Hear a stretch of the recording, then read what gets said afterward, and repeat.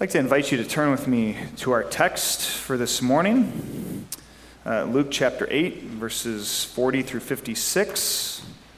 Luke 8, 40 through 56, that's on page 840 in the Bibles in the pews if you're following along there. We're continuing our sermon series, making our way through Luke's gospel this summer. We've been doing this for quite a while. We've still got a little ways to go. We've had to skip around and jump around a little bit recently, but after this morning, we're going to be making a more direct route towards the end of his gospel. And so Luke writes this for the believers and disciples back then, as well as for us as believers and disciples in Jesus today. He writes, "Now when Jesus returned," that's returning to the region of Galilee. He's recently been pursuing ministry in another nearby region called the Gerasenes. "When Jesus returned, a crowd welcomed him, for they were all expecting him. Then a man named Jairus, a synagogue leader, came and fell at Jesus' feet, pleading with him to come to his house because his only daughter, a girl of about 12, was dying. As Jesus was on his way, the crowds almost crushed him, and there was a woman there who had been bleeding for 12 years, but no one could heal her. She came up behind him and touched his cloak, and immediately her bleeding stopped. 'Who touched me?' Jesus asked. When they all denied it, Peter said, 'Master, the people are crowding and pressing against you.' But Jesus said, 'Someone touched me. I know that power has gone out from me.' Then the woman, seeing that she could not go unnoticed, came trembling and fell at his feet. And in the presence of all the people, she told why she had touched him and how she had been instantly healed. Then Jesus said to her, 'Daughter, your faith has healed you. Go in peace.' While Jesus was still speaking, someone came from the house of Jairus, the synagogue leader. 'Your daughter is dead,' he said. 'Don't bother the teacher anymore.' Hearing this, Jesus said to Jairus, 'Don't be afraid, just believe, and she will be healed.' When he arrived at the house of Jairus, he did not let anyone in with him except Peter, John, and James, and the child's father and mother. Meanwhile, all the people were wailing and mourning for her. 'Stop wailing,' Jesus said. 'She is not dead, but asleep.' They laughed at him, knowing that she was dead, but he took her by the hand and said, 'My child, get up.' Her spirit returned, and at once she stood up. Then Jesus told them to give her something to eat. And her parents were astonished, but Jesus ordered them not to tell anyone what had happened." This is the word of the Lord. Thanks be to God. Brothers and sisters in Jesus Christ, every society and culture has certain traditions, norms, and taboos that you simply do not break. For instance, in many Middle Eastern cultures, guests know not to eat everything on their plate when they go to someone else's home for a meal. That's because doing so, eating everything that you're given, cleaning your plate, communicates to the host that they haven't given you enough, and it shames them. In Navajo culture, people don't leave a meeting, event, or interaction that's still going on because in the Navajo conception of time, that's what communicates respect. Staying with somebody as long as you're in that interaction. In that culture, start times and end times are seen as fluid and flexible, and so people might show up late and they may stay late, but as long as the interaction seems to be going well and going on, they will stay, because it's the staying together that communicates care and respect. And in our own culture, one taboo that you should never, ever break is asking a woman if she's pregnant. Same goes, by the way, and I'm speaking especially to us men here, for asking her if the pregnancy was planned, asking if you can touch her belly or if you can rub it for good luck. I never cease to be surprised at the number of women I know who have been pregnant who have had exactly those experiences. Well, in the same way, the first century Jewish people of Jesus' day also had cultural taboos, norms, and traditions that they adhered to as well. The only difference, though, was that unlike today, when breaking one of those taboos simply makes you seem rude, impolite, or uninformed, breaking the taboos in Jesus' culture and in Jewish culture back then actually carried religious significance. That's because instead of just coming across as tactless, transgressing the taboos of Jesus' day could actually make you impure, sinful, or even get you permanently socially ostracized. And yet, here in our text for this morning, Jesus breaks not just one of those taboos, but two. Now, truth be told, the first one's not really his fault. Jesus is back in the Judean territory of Galilee here after a short stint across the Sea of Galilee in the region of the Gerasenes, which was a largely non-Jewish Gentile area. And shortly after he returns, a local synagogue leader by the name of Jairus comes to him. Turns out that Jairus' 12-year-old daughter is ill. Her illness is serious, too. And so in a last-ditch effort to try and save her, Jairus comes to Jesus to ask if he will go with him to his house and heal her. Jesus agrees and goes with them. And while they're on their way to Jairus' house, the first taboo-breaking incident occurs. Luke records it in verses 42 through 44 here. He writes, "As Jesus was on his way, the crowds almost crushed him. And a woman was there who had been subject to bleeding for 12 years, but no one could heal her. She came up behind him and touched the edge of his cloak, and immediately her bleeding stopped." That might not sound like that big of a deal to us today. So a sick woman comes up behind Jesus, touches his cloak, and gets healed. So what? But in that time and culture, it actually would have been a big deal. In fact, it would have been a really big deal. And the reason it would have been a big deal was because of the kind of sickness that this woman had.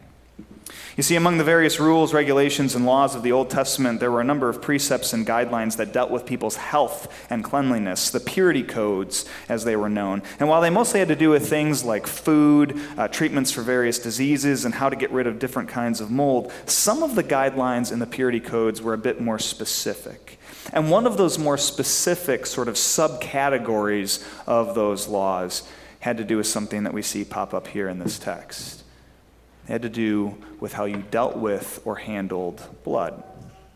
There are actually a number of guidelines in the Old Testament about blood. Some of them have to do with animals, some of them have to do with people, specifically some of them have to do with women, especially during a certain time of the month. But the basic gist was that any discharge of blood, especially an ongoing one, made a person unclean.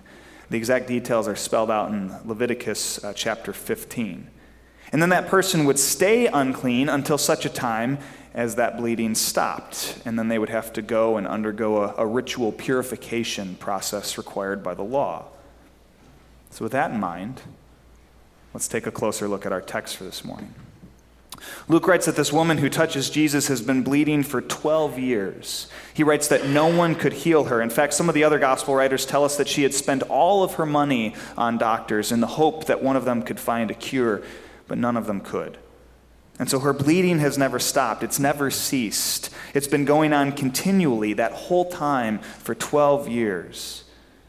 Well, according to Jewish law, what that would have meant was that she was unclean. In fact, it would have meant that she was permanently unclean. Because her bleeding never stopped, it never ceased, it never ended, she never would have had a chance to go through the required rituals. No chance for purification, no chance to make herself clean again. The other thing that would have meant is that this woman would have lived in isolation. That's because when someone existed in a constant state of uncleanliness like that, it wasn't just they themselves who were considered unclean. It was also anything or anyone that they came into contact with. As one commentator I read wrote, although this woman's physical condition was not contagious, her ritual condition, her condition according to the law, according to the commands, according to the purity codes, was. And so while this woman couldn't spread her illness, she could spread her impurity. As a result, then, she would have had to live alone, by herself, distant and disconnected from her community, her friends, her family members, everyone else that she knew or cared about. She would have had to stay in her house, quarantined by herself, completely isolated from others. If she had to go out, absolutely had to go out, she would have had to call out, unclean, unclean, as she walked the streets of her town so that others would have known to avoid contact with her in order to avoid making themselves impure too. And yet here she is, a permanently impure, permanently unclean woman in clear violation of the Old Testament's purity laws, not only not avoiding others, but actually right there in the midst of a crowd. And what's she there to do? What's made her leave her isolation? What made her come out of quarantine and venture into public? What's so important that she decided to disregard the clear commands of Scripture, the codes of conduct, and the taboos that governed her condition? Well, she's actually there to break even more laws, even more rules. She's there intentionally to touch someone, to touch a rabbi, in fact. She's there to touch Jesus. And that's what she does. As the crowd made their way to Jairus' house, this woman made her way through them, fought her way up to the front, came up behind Jesus, and just for a moment caught the edge of his cloak. Luke says that immediately her bleeding stopped. Some of the other gospel writers say she could feel in her body that her suffering was over. At least her physical suffering was. Because her social suffering is actually just about to begin. Because Jesus stops. "Who touched me?" he asks. One of his disciples, Peter, kind of laughs it off. "Master, the people are crowding and pressing against you. A lot of people have touched you." But Jesus insists, "No, someone touched me. I know that power has gone out from me." I'll let Luke pick up the story here. In verse 47, he writes, "Then the woman, seeing that she could not go unnoticed, came trembling and fell at his feet. In the presence of all the people, she told why she had touched him and how she had been instantly healed." You see, this woman had probably been hoping for a clean getaway. She'd make her way up to Jesus, quick grab hold of his cloak, and then get out. Maybe she'd be healed, maybe she wouldn't, but it was at least worth a shot. Get in, get what she needed, and then get out. One thing she definitely wouldn't have wanted, though, was this. She didn't want to draw attention to herself. She didn't want a public spectacle. She didn't want anyone to know what she'd done. And the reason she didn't want any of that is because it would have had consequences. Remember, as a permanently impure person, anything or anyone this woman touches takes on her impurity. And what has she just done? Forced her way through a whole crowd of people in order to touch a rabbi, a teacher, a holy man. And so in the process, she has infected everyone else there. So that's the first taboo that gets broken here. A permanently impure woman forces her way through a crowd and touches Jesus. And like we said, that one isn't really Jesus' fault. But the next one is. That's because right after Jesus' encounter with this woman, a messenger comes with an update about Jairus' daughter. Luke writes, "While Jesus was still speaking to the woman, someone came from the house of Jairus, the synagogue leader. 'Your daughter is dead,' he said. 'Don't bother the teacher anymore.'" And yet Jesus doesn't miss a beat. He decides to keep going. He says to Jairus, "Don't be afraid, just believe and she will be healed." And then they continue on together on their way to Jairus' house. And this is where the second taboo comes into play. That's because in addition to the Old Testament purity laws about mold, food, bleeding, and so forth, one of the other subcategories of those laws had to do with death. Specifically, it had to do with how you handled or dealt with dead bodies, with a corpse. Again, the Old Testament spells out the details for us, this time in Numbers 19. But the basic gist, just like coming into contact with someone with a bleeding problem, is that coming into contact with a corpse, a dead body, also made you impure. And yet here's Jesus, having just been informed that Jairus' daughter is dead, deciding to keep going to his house in order to see her. In other words, if Jesus wasn't already impure from this woman who touched him, this, going to Jairus' house, seeing his daughter, coming into contact with her body, that will definitely do it. And yet that's what Jesus does. He keeps going. He goes to Jairus' house, enters the dead girl's room, and taking her by the hand, touching her, tells her to get up. Again, the effect is immediate. Luke writes, her spirit returned, and at once she stood up. So 2 taboos. First, coming into contact with a permanently impure woman, and then second, touching a dead girl's body. Jesus breaks both, and in the process, he makes himself doubly impure. Or does he? You see, there's something strange that happens in this text. Something different, something else, something that's out of the ordinary and not like how these sorts of situations normally go. Again, like we said, when someone or something impure touches something or someone else, it's the impurity that transfers, not the purity. The impurity is what goes from the impure person to the pure person. And yet in both of these cases, when the woman with the bleeding touches Jesus and when Jesus touches this dead girl's body, something does transfer from him to them. The woman with the bleeding reaches out, touches Jesus, and rather than her touch making him impure, she's healed. Jesus enters Jairus' home, reaches out, touches his daughter's body, and rather than that making him unclean, it brings Jairus' daughter back to life. That's different. That's new. That's never really happened before, and that's what Luke wants us to see here. There's something about Jesus, something about who he is, something about his touch that works the other way. It reverses how this normally goes. The thing that's supposed to transfer, the impurity, doesn't, and instead something else transfers the other way, from Jesus to those he touches. And to illustrate that, I'd like to show a video from the Bible Project that gets at this. It's a bit long, about 6 minutes, so it'll take a bit of time, but I think it does a good job of illustrating what's going on here. Let's take a look. You've probably heard the word holy before, or at least sang it in a church song once or twice. And for most people, this idea is really just connected to being a morally good person. So God is holy because he's morally perfect. Yeah, that is part of it. But in the Bible, the idea of holiness is even bigger and more rich. What it's really describing is how God is the creative force behind the whole universe. He's the one and only being with the power to make a world full of such beauty and life. And so all these abilities, they make God utterly unique, which is the meaning of the word holy. So a helpful way to think about God's holiness is by using the sun as a metaphor. The sun is unique, at least within our solar system, and it's really powerful. It's the source of all this beautiful life on our planet. And so you could say that the sun is holy. And you can actually take this metaphor even further, in that the whole area around the sun is also holy. Yeah, because the closer you get to the sun, the more intense it gets. Yeah, exactly. So that very power and goodness that generates all this life is also dangerous.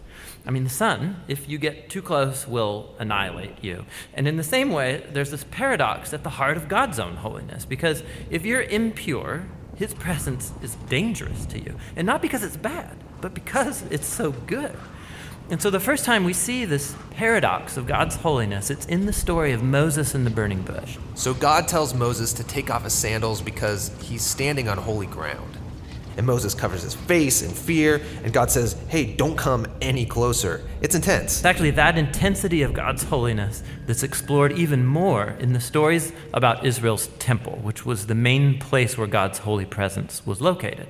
And at the center of the temple was this room called the Most Holy Place. It's the hot spot of God's presence. And whether you're an Israelite living in the land around the temple or a priest working right in the temple, you're in proximity to God's holy presence, which is dangerous. Yeah, this is a problem. So how's it supposed to work? Well, in the Bible, the solution is that you need to become pure. So like being morally pure. Yeah, and that's easy enough to understand. But the Bible spends a lot of time talking about another kind of purity, being ritually pure, which is a state where you separate yourself from anything related to death, like touching things like diseased skin or dead bodies or even certain bodily fluids. All these make you impure. And becoming ritually impure isn't necessarily sinful. What's wrong is waltzing into God's presence when you're in an impure state. And so that's why God gave the Israelites very clear instructions for knowing when they were impure, steps to become pure, so that they could go into the temple again. So that's what the book of Leviticus is about. Right. But it doesn't stop there. This idea keeps developing. So later in the scriptures, we find this really interesting story by a prophet named Isaiah. And he has this crazy vision where he's in the temple and he's right in God's presence. He's totally terrified. Yeah, he knows the rules. He shouldn't even be in there. And he's worried about being destroyed. And then this crazy creature called a seraphim. Yeah, that is a crazy creature. Totally. So it flies over with a hot coal, and then it sears Isaiah's lips with the coal and says something really weird. Your guilt is taken away, and your sin is atoned for. So this burning coal somehow makes Isaiah pure. Yeah, it's remarkable because normally if you touch something impure, it transfers its impurity to you. But now here's this new idea where you have this coal, this very holy and pure object, and it touches Isaiah, and it transfers its purity to him. Isaiah is not destroyed by God's holiness. He's transformed by it. I mean, the implications of this are just huge. But there's one more development, this time from another prophet, Ezekiel. And he has this vision where he's standing at the temple and he sees water trickling out from it. And then that water turns into a stream, and then it grows into a deep river that starts flowing through the desert, leaving this trail of green trees behind it. And then it flows into the Dead Sea, making everything fresh and alive. So instead of becoming pure first and then going into the temple, here God's holiness comes out from the temple, making things pure and bringing them to life. What does it all mean? So we don't know until we meet this man, Jesus. And he claims that he's fulfilling all of these ancient visions, but in surprising new ways. So Jesus, he went around touching people who are impure, people with skin diseases, a woman with chronic bleeding, or dead people. And when he touches them, their impurity should transfer over to Jesus, but instead, Jesus' purity transfers to them and actually heals their bodies. Jesus is like that holy coal in Isaiah's vision. Right. And Jesus claimed that he was the human embodiment of God's own holiness, and that he and his followers were now God's temple, so that through them, God's holy presence would go out into the world and bring life and healing and hope. And so this is why Jesus described his followers as having streams of living water flowing out of them. So this is our part of the story where we find ourselves now, but where's this all heading? So the last pages of the Bible end with a final vision about God's holiness. And this time it's by a guy named John. And in his vision, we see the whole world made completely new. The entire earth has become God's temple. And Ezekiel's river is there, flowing out of God's presence, immersing all of creation, removing all impurity, and bringing everything back to life. That's the gospel in a nutshell, my friends. That's what we believe. That's what Jesus does. And not just for people back then, for this woman and this girl and others like them in the pages of Scripture, but for us still today too. Jesus reaches out, he touches us, and rather than our impurity, our sin, our brokenness transferring to him, infecting him, he purifies us. His touch justifies, sanctifies, transforms us from sinful, broken people into holy people once again. It gives us healing and life. It gives you healing and life. It gives me healing and life. It gives healing and life to all who come into contact with him. I think we forget that sometimes. You see, as Christians, as church-attending, moral, upstanding folks who read the Bible and follow God's ways and do what we're supposed to, at least most of the time, we like to think that we're pretty good, right? We like to think that we've got it all together, that we're doing all right, that we're the way that we're supposed to be. That's not what our doctrine says, though. That's not what the Bible says either. And if we're honest with ourselves, deep down inside, it's not what we would say about ourselves. Because the fact of the matter is that we're also broken, sinful people. On our own, we are impure. We are far from God. We are estranged from him, and we are contagious with sin. All of us. I don't care if you've been in the church your entire life. Maybe you were born into the church, raised in the church, and never left the church. So was I. And yet sin is just as real for us, just as real for you, just as real for me as it is for someone here in church for the very first time. We have a tendency, especially those of us who have grown up as Christians, myself included, to think that we're doing pretty well, that we don't really need salvation, that we don't really need help, God's or anyone else's, because we're doing well on our own. But we do. We do need salvation. We do need God because we're impure, we're unclean, we're infected with sin, all of us, every single one of us, no matter who we are. And yet the good news, the gospel that we believe, the faith that we hold so dear as Christian believers is that Jesus has reached out. He's touched us. And in doing so, he has transformed us. His power, his purity, his new life has transferred to us. That's what he did for that woman back then. That's what he did for that little girl. And that's what he's done for us as well. That's the gospel, friends. Jesus took our sin, but rather than our sin making him impure, we instead were given his life. That's God's grace to us.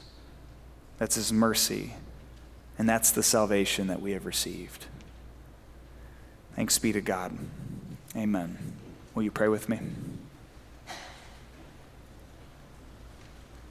Lord, you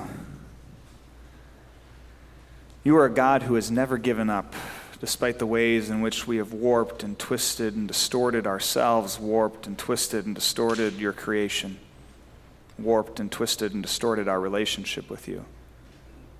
You have always pursued us. You show that in 1,000 different ways in the pages of Scripture. Lord, we see it manifested most clearly in your Son, Jesus Christ, who came among us, did things so differently, and in the process changed and transformed us from the people we had been to your people once again. Thank you for taking our sin, our impurity, our uncleanliness and brokenness, and instead giving us life. And thank you for doing that through your Son, Jesus Christ.